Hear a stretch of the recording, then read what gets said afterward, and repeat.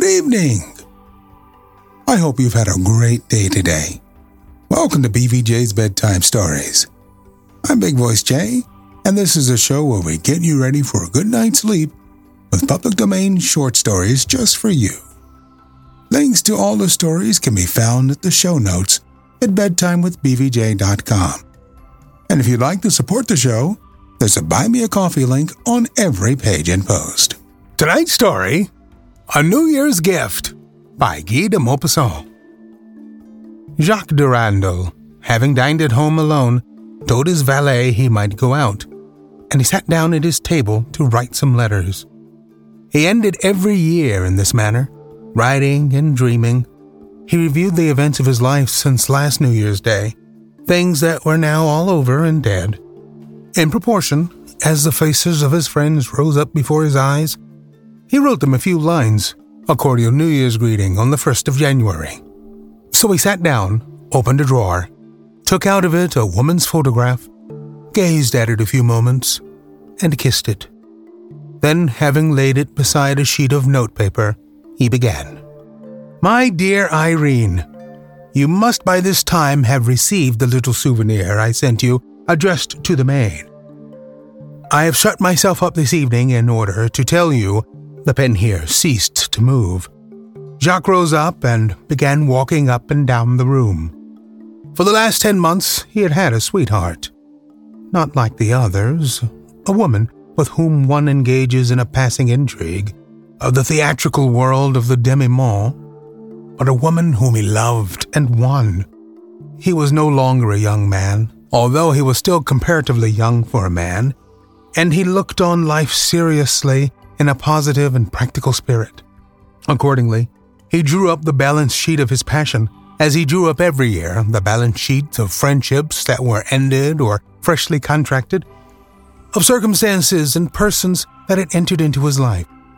His first ardor of love having grown calmer, he asked himself, with the precision of a merchant making a calculation, what was the state of his heart with regard to her, and he tried to form an idea of what it would be in the future.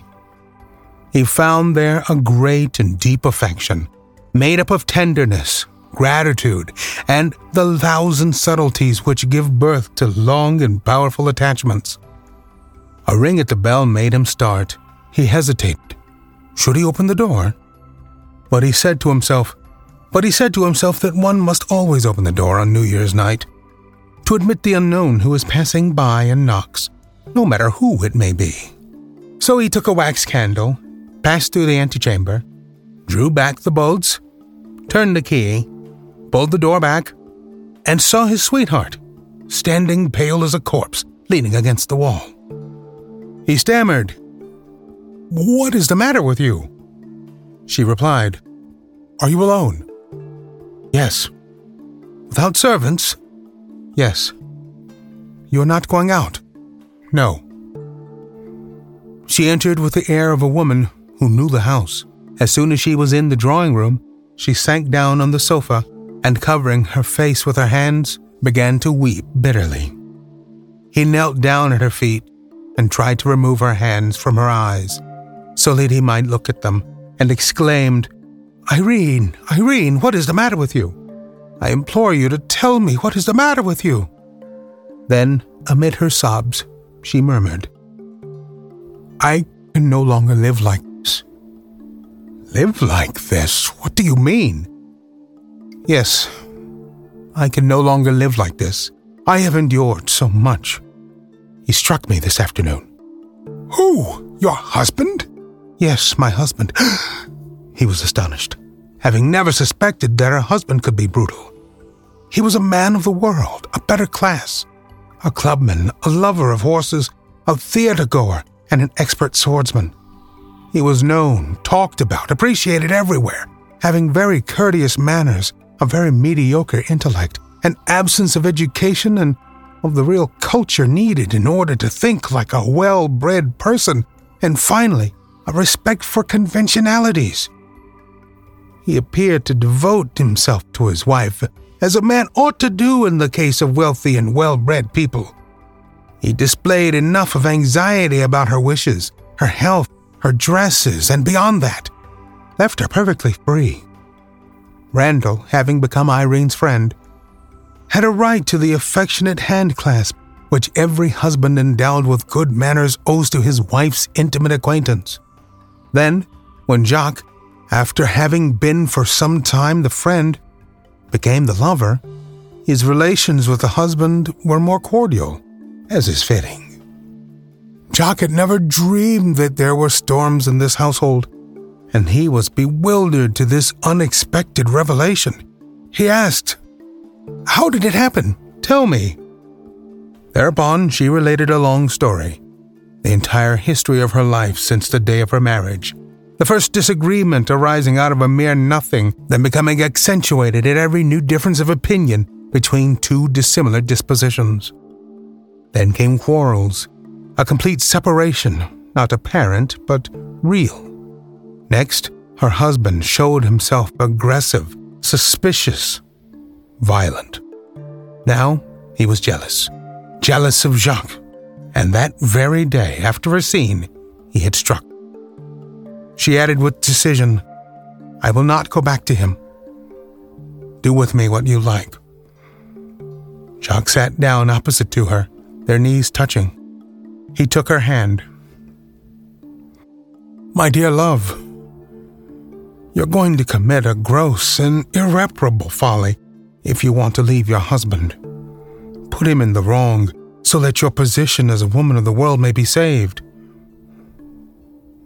She asked as she looked at him uneasily, "Then what do you advise me? To go back home and to put up with your life there until the day when you can obtain either a separation or a divorce with the honors of war? Is not this thing which you advise me to do a little cowardly? No, it is wise and sensible. You have a high position, a reputation to protect, friends to preserve, and relations to deal with. You must not lose all these through a mere caprice." She rose up and said with violence, "Well, no, I cannot stand it any longer. It is at an end. It is at an end." Then, placing her two hands on her lover's shoulders and looking him straight in the face, she asked, "Do you love me?" "Yes." "Really and truly?" "Yes." "Then take care of me." He exclaimed, "Take care of me? In my own house? Here? Why, you are mad. It would mean losing you forever, losing you beyond hope of recall. You are mad." She replied, slowly and seriously, like a woman who feels the weight of her words. "Listen, Jacques. He has forbidden me to see you again, and I will not play this comedy of coming secretly to your house. You must either lose me or take me. My dear Irene, in that case, obtain your divorce, and I will marry you. Yes, you will marry me in 2 years at the soonest. Yours is a patient love. Look here, reflect. If you remain here, he'll come tomorrow to take you away, seeing that he is your husband, seeing that he has right and law on his side. I did not ask you to keep me in your own house, Jacques, but to take me anywhere you like. I thought you loved me enough to do that. I have made a mistake. Goodbye." She turned round and went toward the door so quickly that he was only able to catch hold of her when she was outside the room. "Listen, Irene." She struggled and would not listen to him. Her eyes were full of tears, and she stammered, "Let me alone. Let me alone. Let me alone." He made her sit down by force, and once more, falling on his knees at her feet, he now brought forward a number of arguments and counsels to make her understand the folly and terrible risk of her project. He omitted nothing that would be deemed necessary to convince her, finding even in his very affection for her incentives to persuasion. As she remained silent and cold as ice, he begged of her, implored of her, to listen to him, to trust him, to follow his advice. When he had finished speaking, she only replied, "Are you disposed to let me go away now? Take away your hands so that I may rise to my feet. Look, Irene, will you let me go? Irene, is your resolution irrevocable? Will you let me go? Tell me only whether this resolution, this mad resolution of yours, which you will bitterly regret, is irrevocable. Yes, let me go. Then stay. You know well that you are at home here. We shall go away tomorrow morning. She rose to her feet. She rose to her feet in spite of him, and said in a hard tone, "No, it is too late. I do not want sacrifice. I do not want devotion. Stay. I've done what I ought to do. I've said what I ought to. I have no further responsibility on your behalf. My conscience is at peace. Tell me what you want me to do, and I will obey." She resumed her seat, looked at him for a long time, and then asked, in a very calm voice, "Well then, explain." "Explain what? What do you wish me to explain?" "Everything. Everything that you thought about before changing your mind. Then I will see what I ought to do." "But I thought about nothing at all. I had to warn you that you were going to commit an act of folly. You persist, then I ask you to share in this act of folly, and I even insist on it. It is not natural to change one's mind so quickly.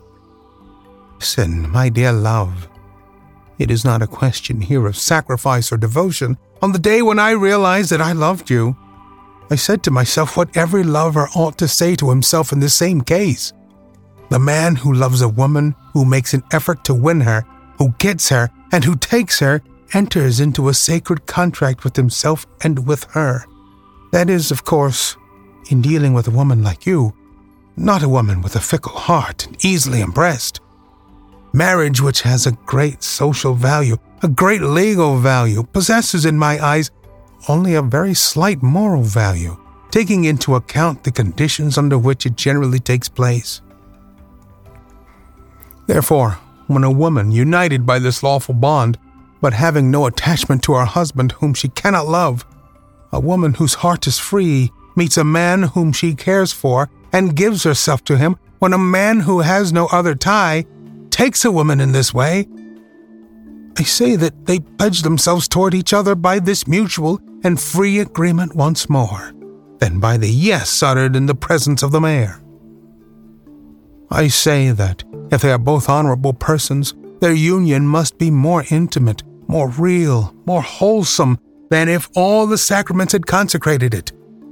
This woman risks everything, and it is exactly because she knows it, because she gives everything, her heart, her body, her soul, her honor, her life, because she has foreseen all miseries, all dangers, all catastrophes, because she dares to do a bold act, an intrepid act, because she is prepared, determined to brave everything, her husband who might kill her, and society which may cast her out. This is why she is worthy of respect in the midst of her conjugal infidelity. This is why her lover, in taking her, should also foresee everything and prefer her to everyone else, whatever may happen. I have nothing more to say. I spoke in the beginning like a sensible man whose duty it was to warn you, and now I am only a man who loved you. Command, and I obey. Radiant, she closed his mouth with a kiss and said in a low tone, "It is not true, darling. There is nothing the matter. My husband does not suspect anything. But I wanted to know what you would do. I wished for a New Year's gift, the gift of your heart, another gift besides the necklace you sent. You have given it to me. Thanks. Thanks, God. Be thankful for the happiness you have given me." Did you see that coming? I know I didn't. We are always on the hunt for great stories like these to feature on the show. Send your story suggestions to bigvoicej@gmail.com. We've got a YouTube channel full of stories from the show. go to tiny.cc/BVJBedtime. Don't forget to leave us a review on Apple Podcasts. It helps to spread the word that we're putting people to sleep every single night. And if you'd like to support the show, there's a Buy Me a Coffee link on every page and post. Thank you so much for listening. Good night. Diamond Club hopes you have enjoyed this program.